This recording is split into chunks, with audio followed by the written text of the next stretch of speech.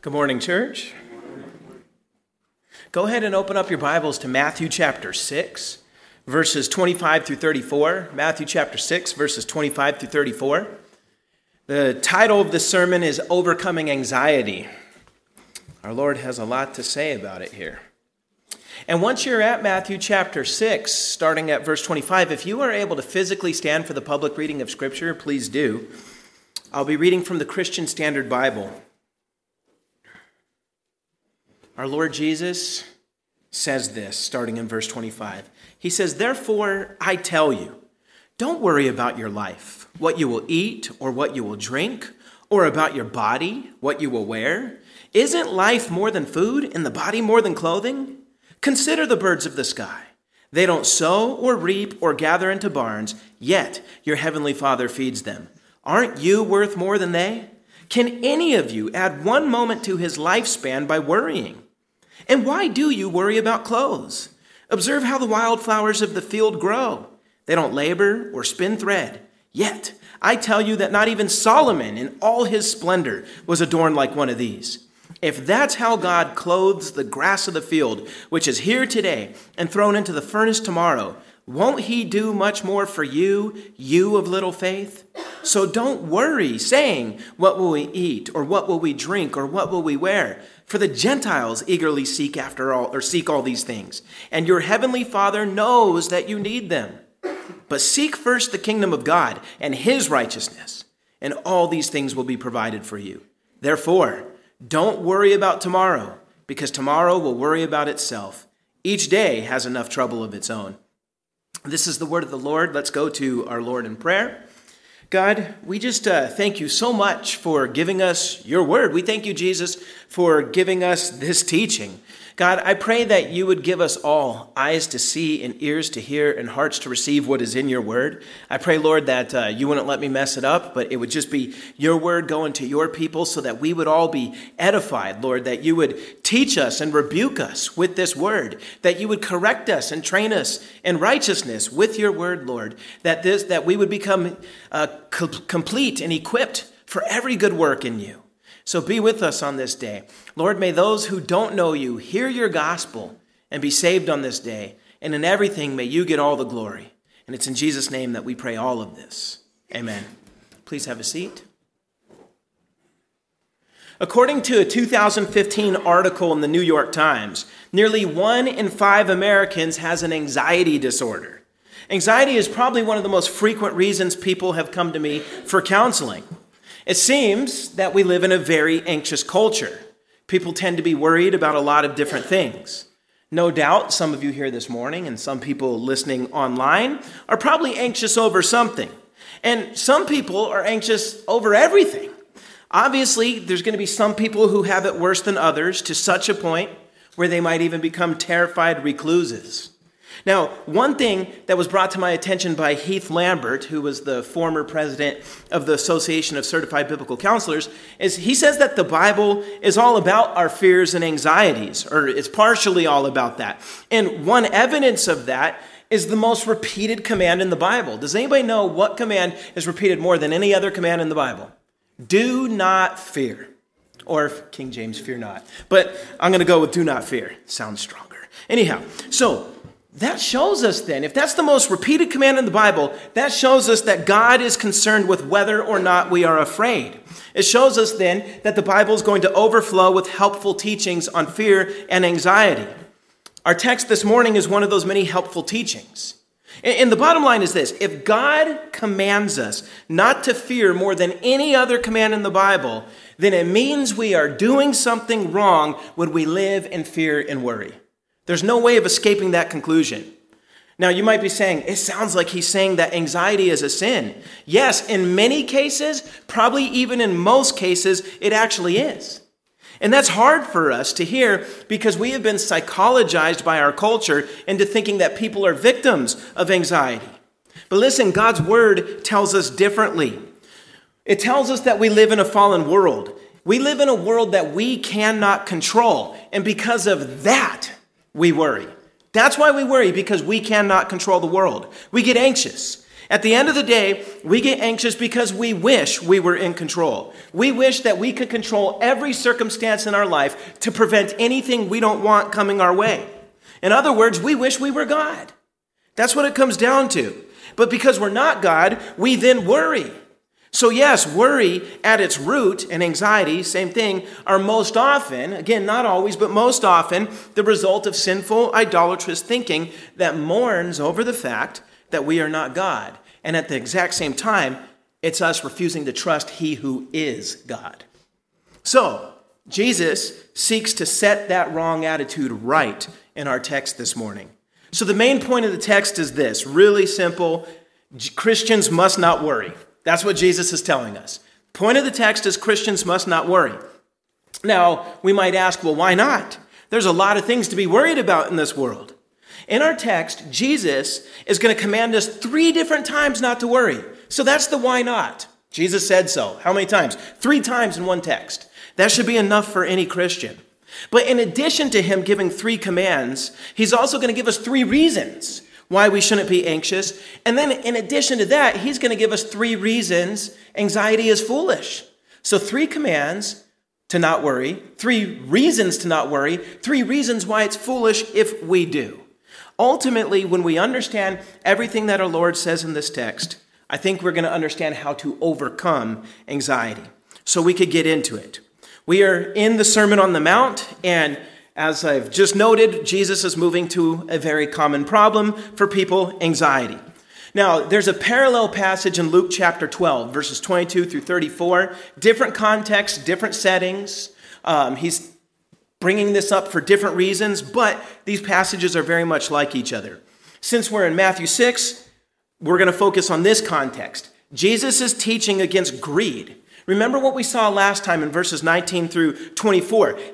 Some people have the evil eye, is what he calls it. The bad eye or the evil eye is the greedy person. He's making it clear, and he made it clear in that passage, that you can't live for money. You cannot serve it as your master. If you are greedy, and if you are putting your trust in money, then you're inviting anxiety into your life. You're giving to money what you should be giving to God, which is our trust, our dependence, our love, and our worship. If you think money provides your security, you're treating it like it's God. Okay? So Jesus was reminding us we could lose our money anytime.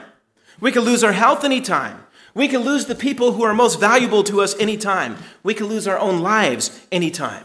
Anxiety, this is why he's moving from that to now anxiety. Anxiety stems from the fact that we can lose these things and we are not in control. We are not in control. Now, what we see when we look at people is there's usually 2 types of responses, but I'd say 3. But let me focus on the main 2. 2 kinds of responses to the fact that we're not in control. One response is to blind ourselves to the fact that we're not in control, and therefore we live our lives as if we are in control. Now, people who do that don't suffer from a lot of anxiety because they've closed their eyes and their ears to the real world. They've tricked themselves. They fail to realize how small and insignificant they are in the grand scheme of things. They fail to realize how many trillions of things happen outside of their control.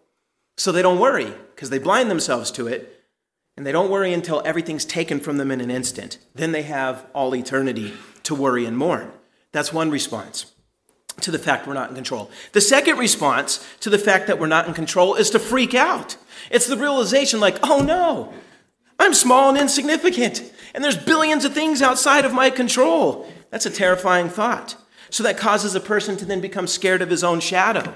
The fear can be so paralyzing that some people don't know how to navigate life because they're so distracted by their fear and anxiety. And then there's a third response, as I was mentioning, to our lack of control, and that's just to accept that we have no control and you just go with the flow. But that could then lead to laziness and irresponsibility, since you might have the attitude, well, I'm not in control. What's the point of trying? Why bother? That's not the right answer either. All 3 of these responses are unbiblical. They are worldly. In fact, Jesus will make that clear as we go along in the text. The right response is what he teaches in all these verses. The right response is to first acknowledge you're not in control, but then to totally acknowledge God who is in control. The right response is to trust God. It's to have faith. It's to work and live your life responsibly, knowing that in the end, God is managing everything that takes place And he's doing so according to perfect wisdom. It might not feel like that to you, but it's to trust him that he knows what he's doing. Keeping that in mind then reminds us that when bad things happen and bad circumstances come our way, it too is part of the plan. We just need to trust God. We need to mean it when we sing, he gives and takes away. But still my heart will say, blessed be the name of the Lord. We sing it, but do we mean it? Do we believe it? The answer to anxiety is to mean it and believe it, or believe it and mean it. So let's look at what Jesus our Lord has to say. In the first half of verse 25, he starts with his first of 3 commands to not be anxious. He says this, if you look at it, he says, therefore, I tell you, don't worry about your life, what you will eat or what you will drink, or about your body, what you will wear. Now, I want you to notice that the first word is therefore. And I know it gets corny, but it makes you remember. Whenever you see the word therefore, ask, what's the therefore, therefore? In other words, therefore always requires you to look back at what was just said. Because therefore means like, in light of what was just said, now do this, okay? So we have to look back at what was just said. What was just said? Jesus told us, don't live your life storing up treasures in this world, because they won't last. You will eventually lose every single possession in this life. So don't live for them. Instead, store up treasures in the world to come. The world where you lose none of your possessions. The world where you cannot die. The world where there is no curse, no sin. The world where you will be able to gaze upon the glory of God. Live in a way that stores up treasure for that world. Because if you live that way, you won't be greedy. You'll be generous. Remember, Jesus said you cannot serve both God and money. You'll love one and hate the other. If you love God and you love the world to come, then living for this world is incompatible with that. Where your heart is, what did Jesus say? There too is your treasure. And remember what I said when we were going through verses 19 through 24. Ultimately, you love what you treasure, you live for what you love, and you serve the one for whom you live. That's ultimately what it comes down to. If you live for God, completely surrendering to him in faith, then there's a lot less that's going to make you sinfully anxious.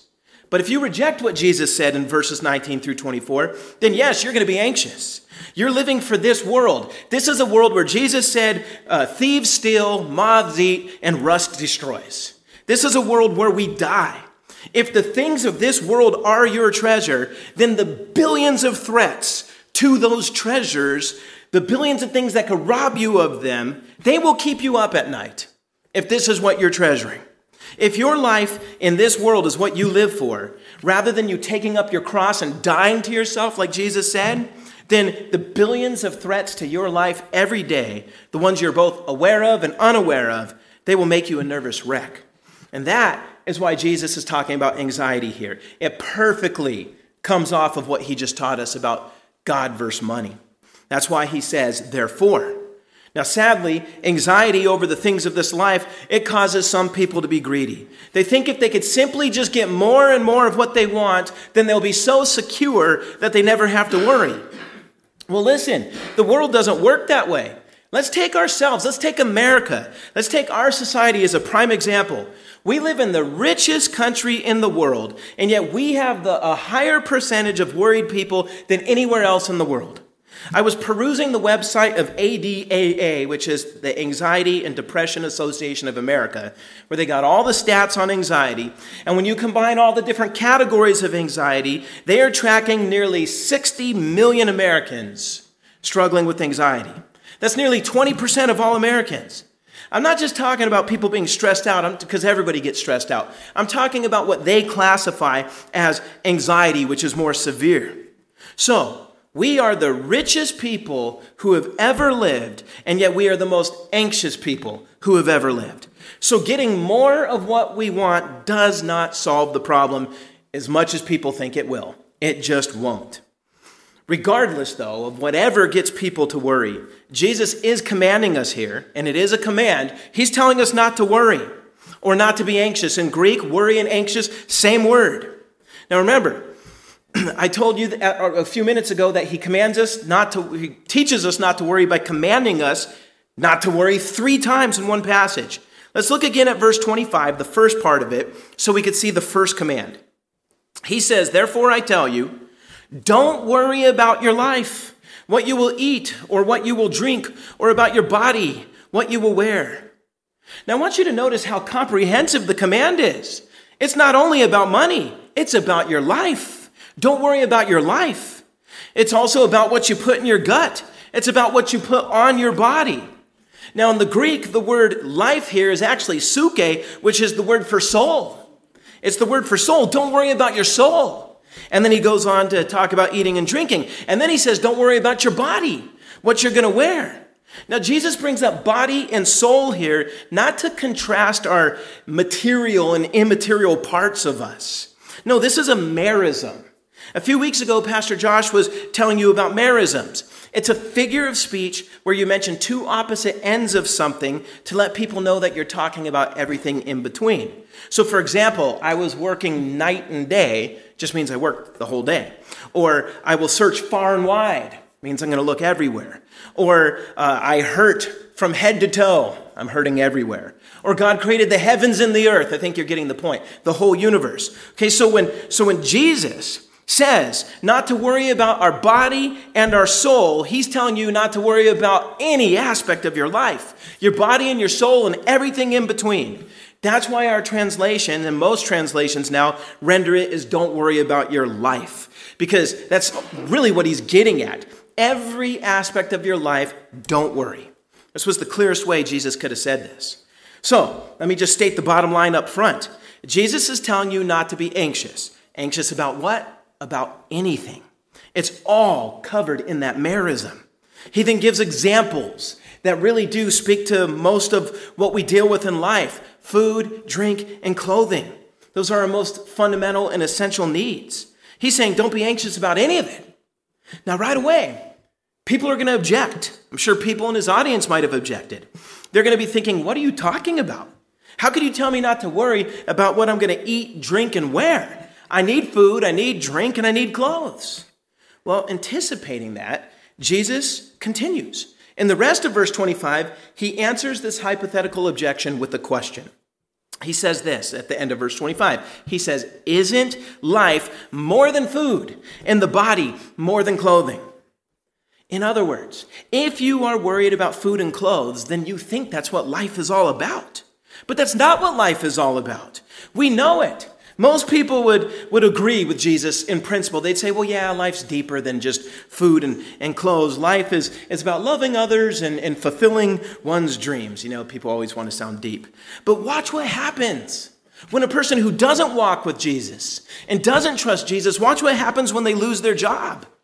Watch what happens when they lose control of the circumstances of their life.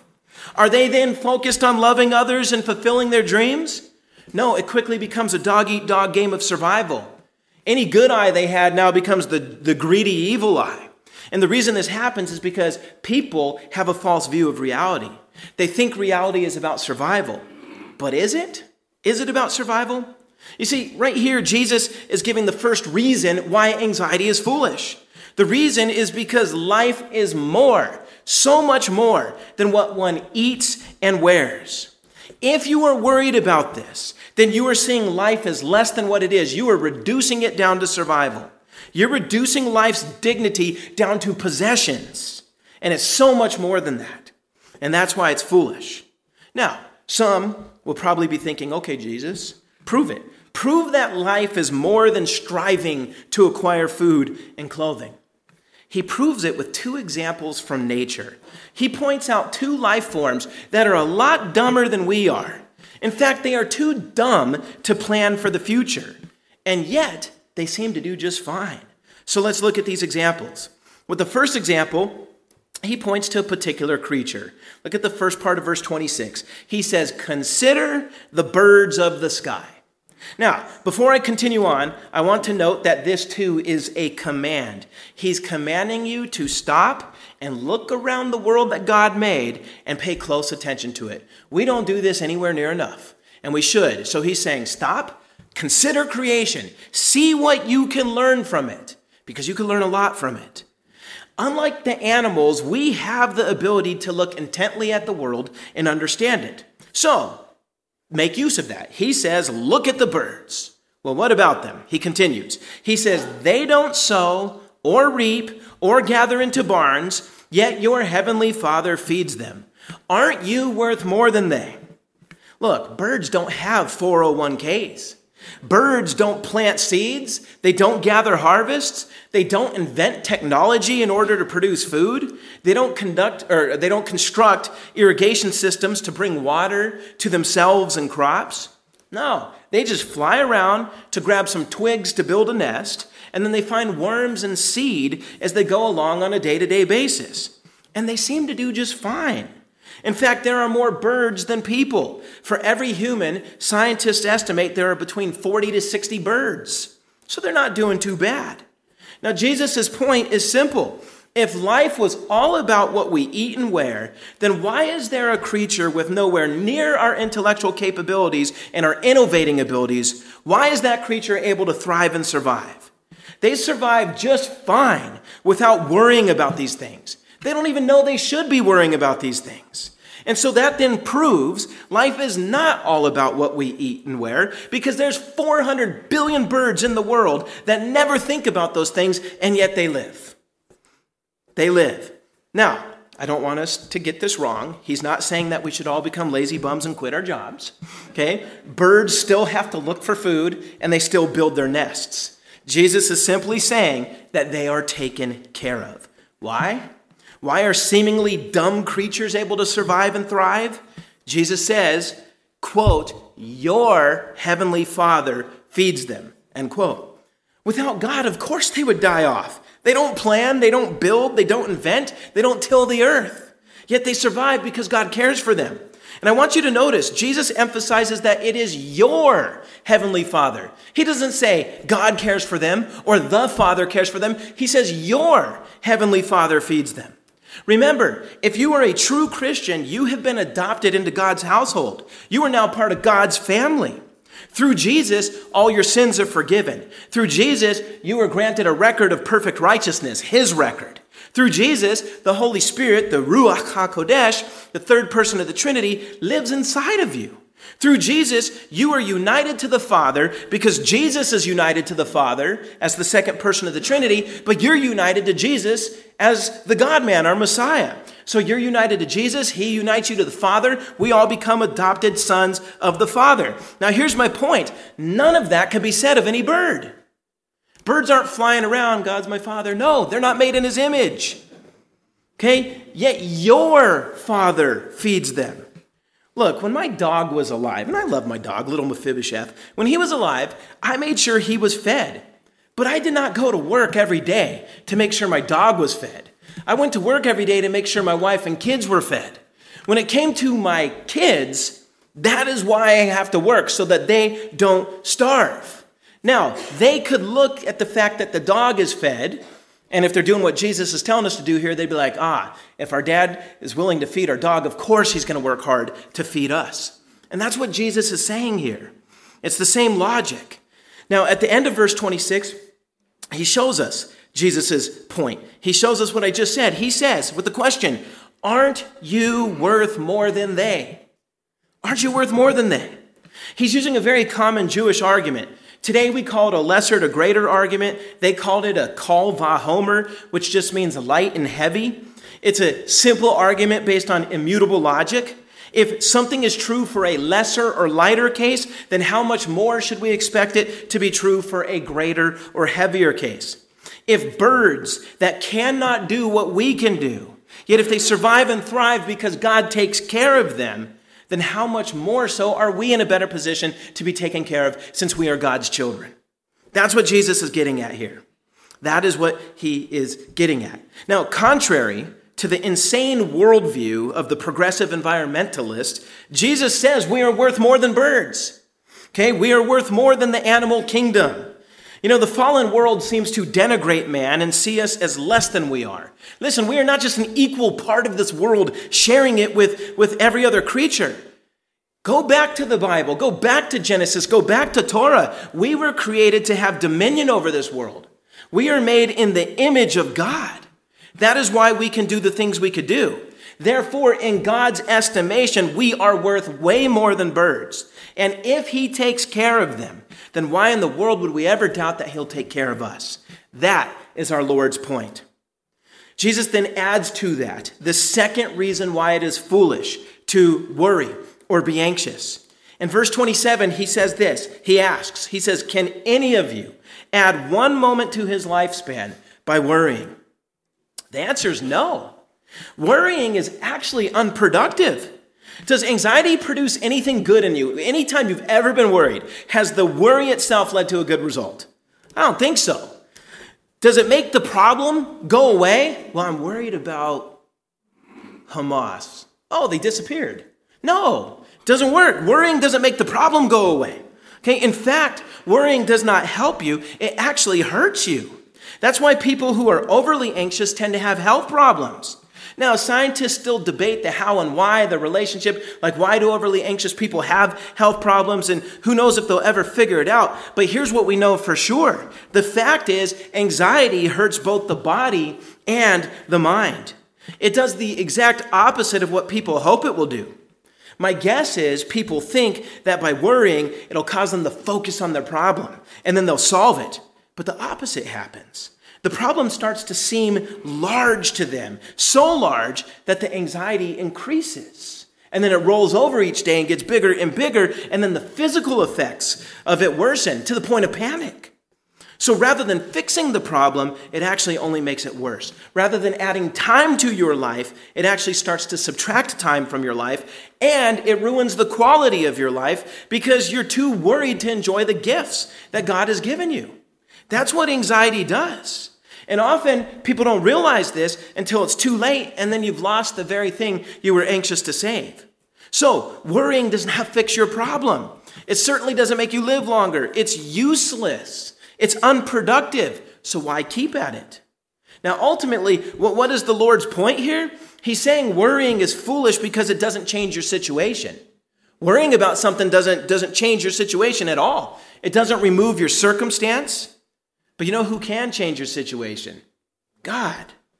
The very God that takes care of the birds is also the only one that could do anything about your situation. God is all powerful. He is sovereign. You can't add time to your life. He added time to Hezekiah's life. It's up to him what he's going to do. You also can't ultimately be in control of whether you have food or clothing. Yes, you could work and make money in this little sliver in front of you, but you know there's a massive world economy and stuff happening way outside of your control that even brings the clothes here. What if that all falls apart? The little sliver you're working on in front of you isn't going to do you any good. So the point is, we're not in control ultimately of being able to gather the things we need. Yes, we are to be responsible and work for these things, but don't forget that moths and rust and thieves can take them from you. Remember the fire victims in Maui last year? There were likely thousands of people who never questioned a day in their life whether or not they'd have food or clothing, and then after those fires, they only could get those things by people sending in donations. You just don't know what's coming. We can plant seeds, but rain might not come. We can invest in a 401k, but the stock market can crash. We might invest our whole lives in kids' sports, hoping that one day they'll get a Division I scholarship to college, and then their knee gets busted their senior year, and their scholarship gets revoked. That happened to one of my students when I was a teacher. You guys might be thinking, man, he's depressing us with all this. Listen, we can't control these things is my point. And the sooner we understand who can control that, that's how we're going to work through anxiety. Look, the same way we can't control how long we live, we ultimately can't control food, clothing, our relationships, or anything else because we cannot control the circumstances, the gazillions of them, of the world around us. And worrying does not all of a sudden magically make you get control of what you will never have control of. Jesus is calling us to trust the one who does control the circumstances. And he calls you to remember that the birds are taken care of. That's how you know you could trust God. But he doesn't stop there. He moves to a second example in verse 28. Here he moves to the subject of clothes. Look at the first part of verse 28. He says, and why do you worry about clothes? We all know people worry about what they're going to wear. And again, Jesus is going to point us to something in the world. He's going to command us a second time to look at nature. Look at the rest of verse 28. He says, observe how the wildflowers of the field grow. They don't labor or spin thread. In other words, they don't do anything that we have to do to make clothes. And yet they look spiffier than we do, even when we wear our fanciest outfits. In verse 29, Jesus puts it like this. He says, yet I tell you that not even Solomon in all his splendor was adorned like one of these. Now think about that. Solomon was the most glorious king of Israel. When you read the Old Testament accounts of his palace, his clothes, his servants, and everything, it's quite breathtaking. And I choose that word literally because when the queen of Sheba came to see it all for herself, 1 Kings chapter 10 verse 5 says it all took her breath away. Took her breath away. Well, our Lord is telling us that a simple wildflower in Galilee with its brilliant colors and pleasant smells are adorned far greater than Solomon. And there's a particular season where all those wildflowers do grow, and I've seen pictures of them. They're absolutely gorgeous. And Jesus is saying, look at them. They are more gloriously clothed than Solomon. And yet these flowers, they don't spin thread, they don't weave garments, they just grow. And they look beautiful and they smell good. They don't have BO or anything like that. And Jesus' point here is the same as it was with the birds. We see this in verse 30. Jesus says, if that's how God clothes the grass of the field, which is here today and thrown into the furnace tomorrow, won't he do much more for you, you of little faith? What a strong word from him. Who clothes the grass? God. Who feeds the birds? God. What's worth more, humans or grass? Humans. The flowers are here just one day and then they're burned the next. Yet human beings are eternal. We will exist, not eternal in the same way as God, but meaning once you come into existence in your mother's womb, you are going to exist forever, somewhere, right? So in that sense, we are eternal beings. And so Jesus is making another call va homer, or lesser to greater argument. If God so perfectly takes care of lesser things like flowers that are here today and gone tomorrow, then shouldn't we expect him to also take care of greater things like humans that will endure forever? Of course. Of course we could trust he'll take care of us. We could look around at nature and we can see God's perfect provision. We could look at ourselves and realize that we are more valuable than any of those things in nature. We could reason with the minds that God has given us, that if he cares for those things, we could trust that he will care for us. But alas, many of us still worry. We look around, we see this, but we still worry. Many of us are still anxious. Why? Jesus gets straight to the heart of it and answers it right here. And a lot of people hate this answer, but what, you're going to argue with the God-man? Here's what he says in verse 30 at the end of it. Why are people anxious? After making the lesser to greater argument, he calls the one who worries, you of little faith. That's where it comes from. You of little faith. I'm not going to argue with the Lord. Well, my psychologist tells me it's more complicated than that. I'm sorry. Jesus says, you of little faith. Fear is the absence of faith. Worrying is the absence of faith. According to Hebrews chapter 11, verse 6, without faith, it's impossible to please God. Jesus is making it clear that the reason people worry is because people don't have faith. They are of little faith. So they either do not trust that God is in control, or just as bad, or maybe even worse, they do believe God's in control, but they act like he doesn't care.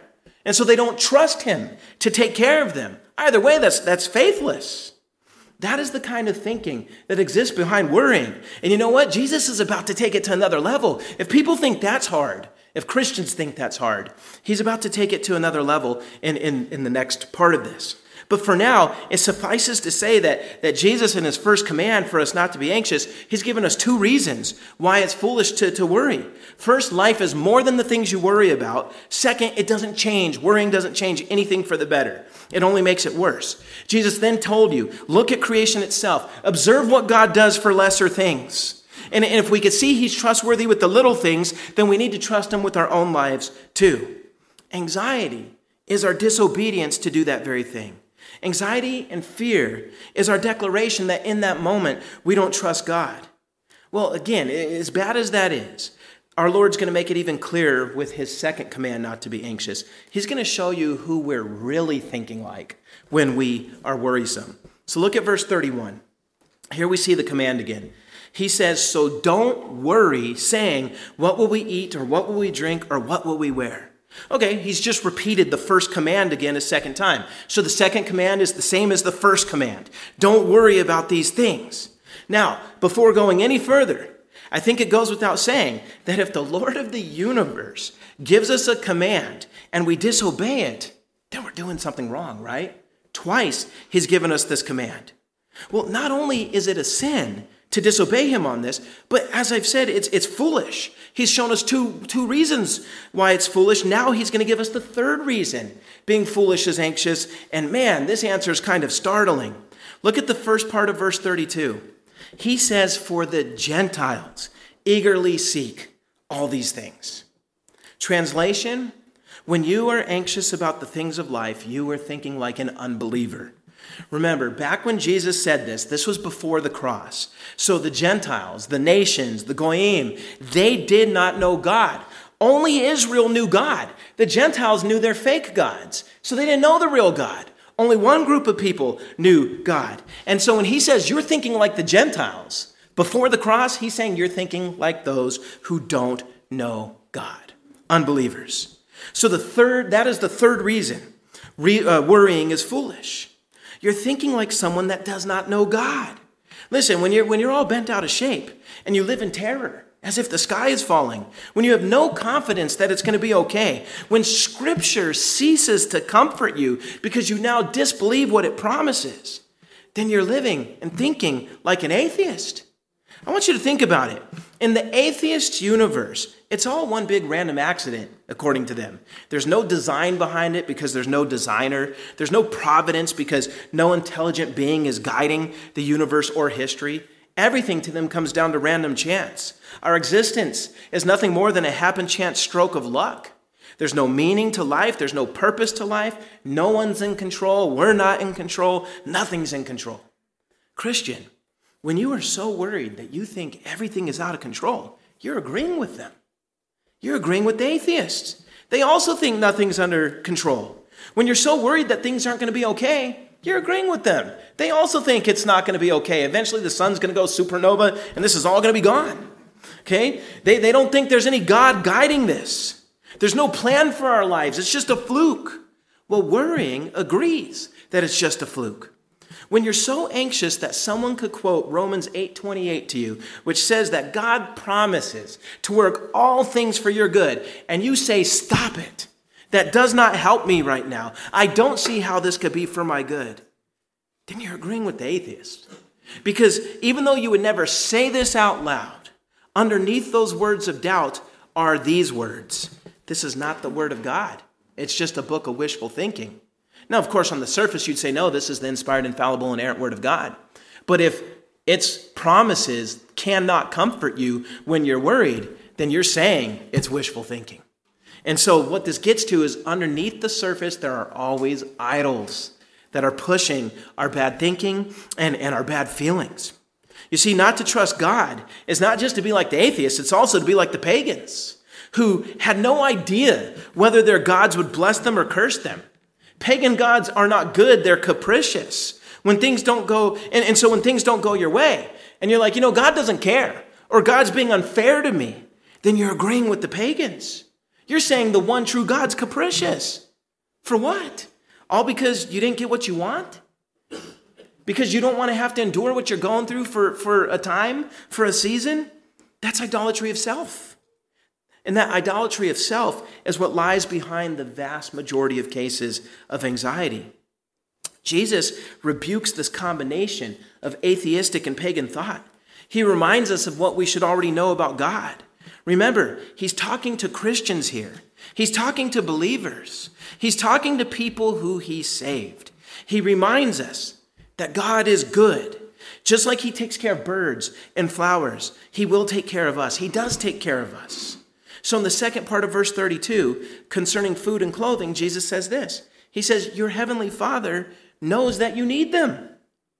Do you really think the all-knowing and all-powerful God forgot that he made you a creature that has to eat and be clothed, at least clothed after the fall? You think he forgot that? No, he knows. Do you think he's going to be better to birds and grass than to you?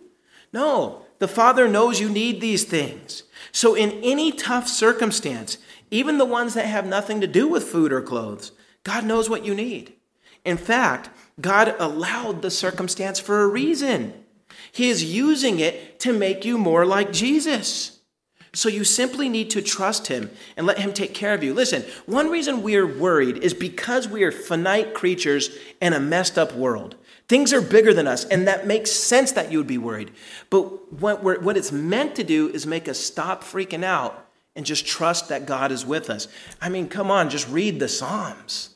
They start out worried, and by the end of the Psalm, they're not worried anymore because they remind themselves of who's in control. Where they were at the beginning of the Psalm is not where they are at the end of the Psalm, because I believe they're walking through the same thought process that Jesus is giving us here. The Lord knows what we need. We simply just have to trust him and trust that he will take care of us. So worrying is not the solution. Doesn't help. Ordering your life around this world even more, that's not the solution. So the real question is, how do you overcome anxiety then? Well, what we know from the rest of the Bible is like any kind of biblical change, you have to put off the sin and put on the righteous opposite, and then you have to renew your mind with Scripture. So you have to put off the sin of distrusting God, and you have to replace it with trusting God. Again, countless Psalms walk us through that very process. They put off the distrust, they put on the trust in God. And then we need to renew our mind with Scripture so that we will see the world the way God wants you to see it. Then you're going to be far more prepared for tough circumstances. See, that's the chief difference between the Christian who is at peace during the storms of life and the Christian who falls apart. The one who falls apart a lot of times is bewildered by the one who's at peace. But the one who's at peace is at peace because he or she has faith. That's really what it comes down to. The one who falls apart does not. After all, did not Jesus say to the one who worries, "You of little faith"? Again, we can't argue with him. So the question then is, what does faith like this look like? The faith that trusts. What does trusting look like? It's displayed through our actions, not just our thoughts. Rather than chase after everything we're worried about in this life, Jesus is going to tell you to do something quite the opposite in verse 33. He gives another command, and this command is the cure to anxiety. So let's look closely at verse 33. You want the cure? Here it is. But seek first the kingdom of God and his righteousness, and all these things will be provided for you. That seems counterintuitive to what the world believes, but this is what the Lord is saying. The Father already knows you need these things. Don't worry about them. He'll give you what you need when you need it. Instead, Jesus is saying, you want to overcome this? Get busy about God's business. Seek first God's kingdom and God's righteousness. Now, what exactly does this mean? Well, first notice the word first. First, seek God's kingdom and his righteousness. This is not a chronological first, but it's a logical first. What do I mean by that? Well, Jesus isn't telling you that as long as you get up in the morning and the first thing you do is read the Bible and pray, that you've now first sought the kingdom. That would be chronological, and that's not what he means. Otherwise, as long as you did some Bible-y type of things in the morning, you could then worry the rest of the day and say, but I first sought the kingdom. That's not what he's getting at, okay? This is a logical first. That means to seek the kingdom above all else. It's a matter of priority. To seek the kingdom of God first means you seek it first and foremost in your life. Your life is oriented around the kingdom. Your thoughts are first focused on God and his righteousness, not just when you wake up, but all the time. What Jesus is telling you is rather than worry about the things that you cannot control and change, focus your thinking and your doing on the things of God. Let that be what drives you every day. What about your life? What about food and drink? What about clothes? What about everything you're afraid to lose? Let God take care of it. He will take care of it. He takes care of the birds. He takes care of the flowers. He's going to take care of you. The real question is, do you believe it? And if you believe it, then you're not going to be worrying about those things all day. If you worry about those things, it's because you don't believe it. So keep reading it and praying about it till you believe it. Because again, it's a matter of faith. It's a matter of thinking. Okay, we don't want to think like the atheist and the pagan. We don't want to assume that if my hand is not on the wheel of the universe, then no one's hand is on it. No, that's crazy talk. A hand far more capable than yours or mine runs the universe. Okay, it runs the universe, and he has promised you that you are worth more than birds and flowers. He has told you to look at them constantly, to remind yourself that he takes care of them. He tells you that so you would trust him, that he will take care of you. He's done this to free your heart and your mind up from all these burdens. That way you could focus them on what you were created to do in the first place, and that is serve God. Your whole life being an act of worship to him. That is what Jesus is telling you. Now, we know we're supposed to seek first the kingdom. It's our number one priority. But again, what does that mean? Okay, saying all that, it's helpful, but if it's not concretely explained, then we don't really know what to do. So let me just briefly say what the kingdom is again. I've been talking about this a lot, but if we're seeking the kingdom above all else, we got to understand what it is. It refers to the reign and rule of God over everything. But it also refers to a time when his rule on earth will be exactly like it is in heaven. When the kingdom arrives on earth in its fullest, it will be a new earth with a new heaven. We will live in a new Jerusalem where heaven and earth become one domain. This will be after we are resurrected and have bodies that cannot sin or die. It'll be a time where every single nation will have people who were saved, and forevermore they will worship God together. We will all worship him together. It will be a place where we actually see God with our own eyes and we don't just explode and die from it. We'll be able to behold his glory. We will be talking to angels as casually as we talk to each other right now. I was just thinking about this morning. Like 1 billion years from now, like your best friend might be an angel that you've now been hanging out with for almost 1 billion years. Harry the angel, who knows? It's just going to be a very, very different world that we're going to live in. There will be no death. There will be no curse. Now that part of the kingdom is still coming. But here's what we need to understand. When Jesus came and died on the cross and was buried and rose on the third day, he inaugurated this final kingdom of God that we're waiting for. He began it. He poured out the Holy Spirit upon us 50 days after Passover, after his death. And in the process, ever since he birthed his church and poured the Holy Spirit upon us, he is now in the process right now of his inaugurated kingdom of saving people from every nation. He has given us the job of going to the lost and telling them about salvation. That is why we're here. We are his recruiters. We are recruiting all the citizens of God's eternal kingdom. We are calling them into his kingdom. We're calling them to immigrate to God's kingdom.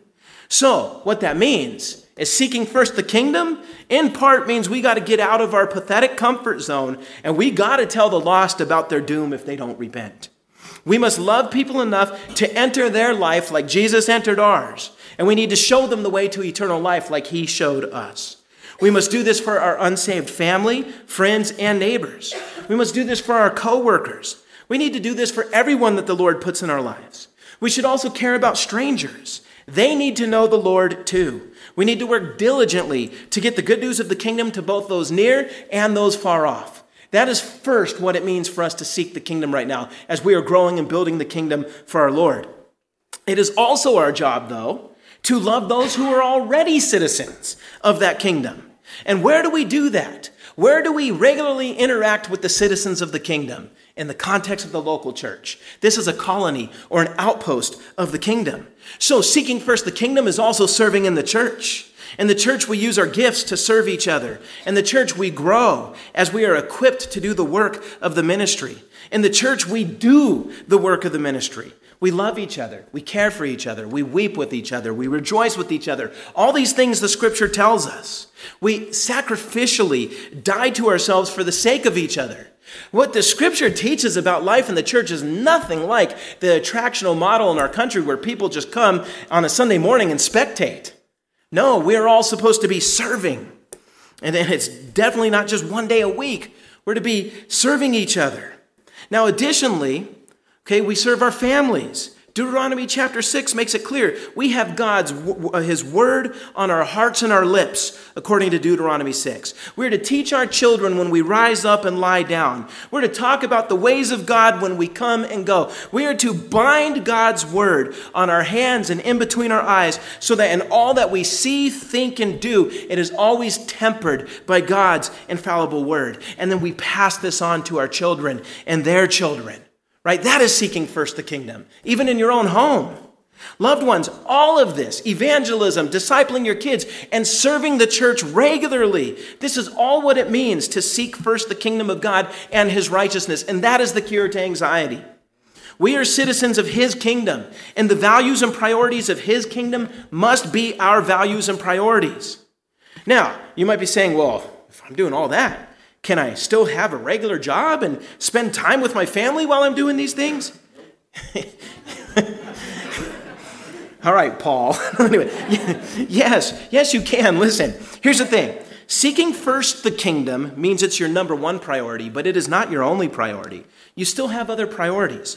And you want to know what? You are better at the second priorities if you combine them with your first priority.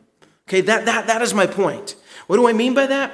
Imagine how good of a worker you would be at work, how good of a worker you would be if you produce excellent work every day because you want your boss and coworkers to see the values of the kingdom of God.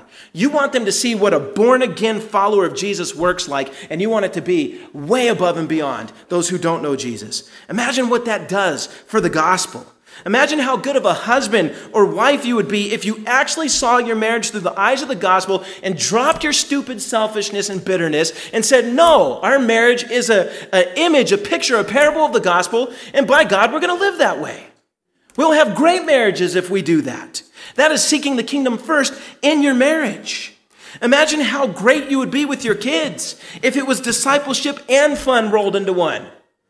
Imagine just following Jesus around for 3 years. He's teaching them as they're doing stuff. And I'm sure they had fun too.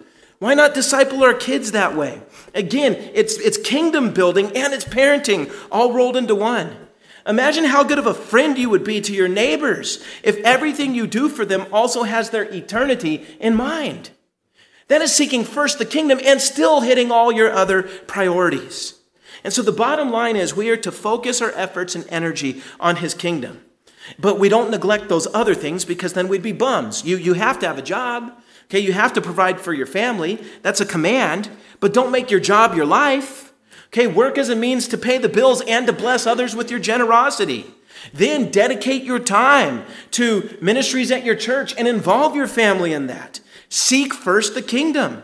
Don't have the kingdom as an afterthought. It's supposed to be the first thought. And we are experts at tricking ourselves to checking off just enough to where we can say, well, I'm serving.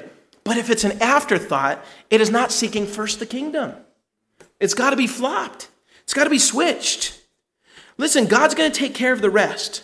If you are so focused on the things of God, or if you're that focused on the things of God, you're not going to have time to worry about the trivial things of life. That is how we overcome anxiety. So rather than worry, get busy for God and watch what happens to your anxiety. Believe in God enough to trust him when he says he will provide all things to you. As long as you're not being a bum, you still have to be responsible. But believe him when he says he's going to provide all things to you as you focus on the kingdom. Listen, the most worried people I know are isolated from God, his people. They don't read the word. They're just by themselves a lot. And then they wonder why. He's giving you the game plan right here. Focus on him. You will never stop worrying until you do this. So when you wake up, think about everything you have to do. Think of how in each of those things, how you can seek first the kingdom of God and his righteousness as you're doing those things. Then go and do it. And listen, if you are not involved, loving rebuke here, if you are not involved in this church beyond Sunday morning, guess what? You are not seeking first his kingdom. You're not. Even then, there's some of you guys, and I say this in love, but you attend worship services only like twice a month. Now, I understand we get sick and stuff like that. I'm not talking about that. But there's some people, this is like the bare minimum is just showing up with God's people to worship him. And some people, it is not important enough to them to do that every week. Now, again, if you're sick, stay home because you don't want to get the rest of us sick. But otherwise, come on. We could do better. We're not seeking first the kingdom if we're not all in. Some of you guys, some of my friends, spend too much time on video games. Some people spend too much time on hobbies, and I've been guilty of both of those. And look, those things aren't bad until they become first rather than the kingdom. As long as they're not first, and you know better, okay, don't do the little thing, well, I prayed today, now I'm going to play video game. No, listen, you could play those things, but just make sure it's not first. Make sure it's not first. Don't put these things ahead of the kingdom, because listen, when you put these things ahead of the kingdom, everything else in your life will weaken. It will. Your marriages are going to struggle. Your relationships at work are going to struggle. And all these things now start to bring extra anxiety because you're not putting the first thing first. So, if that's you, repent. If you're uninvolved, get involved. Don't wait for somebody to ask you. You really think that when you're standing before Jesus, hey, why didn't you ever serve in the church? Well, nobody asked me to.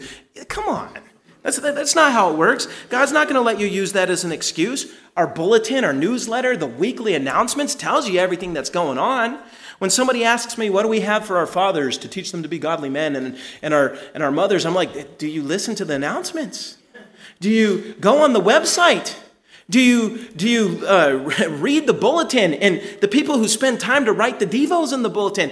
All this stuff is there. It's out there. Okay? It's out there. And I'm going to tell you, most of our ministries need more helpers. So please get involved and talk to me. Talk to any of the leaders. Send an email, harass my daughter, info@sovereignway.org.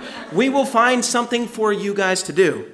It's kind of funny, when I was practicing this morning, my younger daughter, Hadessa, said, Dad, if you say that, you're going to make people mad and then you won't get money. And I said, I'm like, that's her understanding of this. And so the thing is, I was telling her, because she's reading the prophets. She's in like Ezekiel now. And prophets are hard for a kid to understand, but we make her read the Bible cover to cover every year. So I talked with her about it. And so I reminded her, I said, well, think about what you saw in Jeremiah. You notice how he was always saying God's word to the people, but the people didn't like it? If I were to not say what God wants me to say, then I'm being like the false prophets. And she's like, oh, you're very wise. And I'm like, okay, a good teaching moment this morning. Okay, I thought I should share that. It was an interesting conversation. Now, last thing I'll say about seeking the kingdom real quick is that also, very importantly, start praying for the salvation of those around you who do not know Jesus. Okay, that's where it starts. Start praying for them to where you're burdened in your heart for them and it shows up in your prayers. And then start practicing maybe in your head how you'll share the gospel with them. Okay, take every baby step that's necessary until you're finally ready to share the gospel. That too is seeking first the kingdom. But that is not the same thing as sitting around daydreaming about it while actually doing nothing in preparation for it. See, like you could daydream about it. Yeah, I want my unsaved family to be saved, but you don't do anything about it. That's different than praying about them and then in your head, you're practicing evangelizing and moving closer and closer to when you finally do it, okay? So seek first the kingdom. Now, Jesus' point is that there is so much kingdom work that God has left for us to do before we die, that if we're doing it, we're not going to have that much time to be worrying about all that other stuff, okay? But it's precisely because we don't do the kingdom work that we have extra time to worry. I really encourage you to go to another country, a third world one, on a short-term mission trip. They seem less worried than us. They work longer than us, but they're also way more involved in their churches than you see in America. And there's a connection. I'm telling you, there's a connection. We worry because we're probably not seeking first the kingdom and what we're doing. We also worry because we don't trust God's going to provide for us. Maybe that's one reason we're not spending as much time seeking first the kingdom. So what we need to do is reverse this. Trust that God will provide. Get busy for him while fully trusting he'll take care of the rest. And I'll tell you, the anxiety will pick up wings and fly away. Okay? This is one of the great paradoxes of the Bible. If you're enslaved to anxiety, you want to be free, become a slave to the kingdom. Freedom comes through slavery. It's just being a slave to the right thing, being a slave to God and his values and his kingdom. So serve and be free from your worries. That relates to everything that Jesus has said so far, and it also relates to what he closes with. He closes in verse 34. And that's the last verse, and it's the third command, not to worry. People are often worried about the future, not just today. So he finishes by addressing this. He says in verse 34, therefore, don't worry about tomorrow, because tomorrow will worry about itself. Each day has enough trouble of its own. Look, tomorrow isn't here yet. It isn't real yet. But today is here. Today is real. So how foolish would it be to sacrifice what's real today by worrying about what's not even yet real tomorrow? Tomorrow is going to have its own work for you to do. So don't bring it into today worrying about it. Just focus on the kingdom today, knowing that God's going to provide for you today. He's going to provide for you tomorrow too. Trust him. But I need you to listen very carefully to what I'm going to say. God provides not always in the manner that we want, but instead he provides in the manner that we need. Sometimes, and some of our songs this morning reflected this, sometimes the way that God provides for us is by taking away our comforts. Sometimes it's by allowing our enemies to amp up their attacks. Sometimes it's by taking away something very dear to us. In these moments, God helps break us from the illusions of this temporary world. God reminds us that this world is not our home, that this world is under the curse. It's overrun by sin and death. Why would we want to inherit this? But sometimes we get so comfortable here that we do want to inherit this world. And we want to control things so we can keep them exactly as we want them. And whenever we do that, we have taken our eyes off of God's promises, and we're trying to trade away something that's infinite for something that is here today and gone tomorrow, like the grass. And God, if you're a Christian, God loves you too much to let you make that trade. And so when you start making that trade, God then turns up the heat so that we can learn to trust him. In other words, the way he often gets us to grow in faith is by putting us through the very things we are worried about. And when Christians understand this and realize that's what's going on, and that they're in a great company of saints who've been through it before them, then they're not going to think the sky is falling every time they don't get what they want. Instead, they'll be shaken from the illusions of the world, and once again, they will crave the reward that God has promised us in the world to come. That final tomorrow is promised to us. It is guaranteed. So don't worry about it.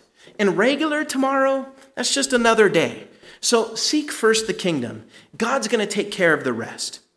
In light of this, the cure for anxiety is trusting in God's goodness and seeking the kingdom. You know, Paul, I always like to cross-reference at least once. Paul essentially says the same thing in Philippians chapter 4, verses 6 and 7. He says, don't worry about anything. But in everything, through prayer and petition with thanksgiving, present your request to God, and the peace of God, which surpasses all understanding, will guard your hearts and minds in Christ Jesus. I mean, think about that. Don't worry about anything, but in everything, pray, be thankful to him, and God's peace is going to do something to you that is beyond understanding. And then seek first the kingdom.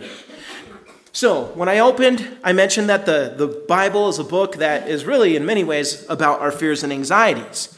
If you want to be rid of anxiety, then realize what it is. It is having little faith. It's not trusting that God is sovereign. It's assuming that since you're not in control, no one is. It's to think like an atheist. It's to think like a pagan. It's to think that God is not being good to you. It's to think that your life is your circumstances, when in reality your life is more than your circumstances. So that's all that Jesus showed us. That's what's underneath it all. And listen, if that's how you think, we live based on how we think. So if you want to be rid of your anxiety, first start thinking rightly. Your life is not your circumstances, but your life is eternal. It will far outlast your circumstances. God is in control, even though you're not. And what does God tell us about himself? He is the good shepherd. Can anyone snatch his sheep out of his hand? No, he's the good shepherd. You're the sheep. He will take care of you day by day because he is sovereign. And yes, God is good to you. He is so good to you, so incredibly good to you, that he is willing to mess up your plans if that's what has to happen to keep you on the right track. He loves you too much to allow you to be overly invested in this world. He plans to give you so much more, and he wants you focused on that. Brothers and sisters, believing this and trusting this are the keys to overcoming anxiety. This right thinking must lead to right living. In this case, right living is living in a way that seeks first the kingdom. So don't greedily hold on to your possessions, but be generous. Don't selfishly ignore the needs of the church, but involve yourselves, starting today if you haven't been, in ministry. If you busy yourself on the things of the kingdom, you have little time to fuss and worry about the things of the dying world. So this is the cure. Now, realistically, it takes time. It takes effort on your part. You're going to have good days and you're going to be getting better and better. And then it's going to feel like you take a couple steps backward and you're going to be like, I've learned nothing. I'm a nervous wreck. And then you repent and you get back up and you keep going. The point is the direction and trajectory of your life and how you deal with anxiety will be more and more like Jesus, the more and more you are walking with him and doing what Jesus says here. So trust in God that he will take care of you. Think of it this way. This is my final thing and then we'll close. He already took care of your biggest problem. The things we get anxious about aren't even our biggest problem. You know your biggest problem? You have sinned against an infinite and holy God. And he is just. And can a just judge just let a sinner walk free? No. When earthly judges do it, we say they're unjust. And here's the problem. You've sinned against one who's infinite, yet you're finite. So the only way you could be punished by him is with an infinite punishment. But how can a finite being pay an infinite punishment? He has to pay it forever. That's your biggest problem. A just holy God, and you owe him a debt you could never pay. That's a lot more serious about what you're going to eat and what you're going to wear. And yet, God solved it. How? By becoming a man, the second person of the Trinity, the eternal Son of God. The Word was made flesh and became a man. And because he's God, he is infinite, therefore he could pay the infinite price. But because he's also man, he could be the substitute in the place of man and die for us. And so in Christ, God solves the impossible riddle and removes our sin by dying for us on the cross, being buried, and raising on the third day. And every Christian who has turned from their sins and believe on Jesus, we believe he saved us. We believe we're going to have eternal life. But then we don't believe he's going to feed us? What do you think was harder? Salvation or these other things?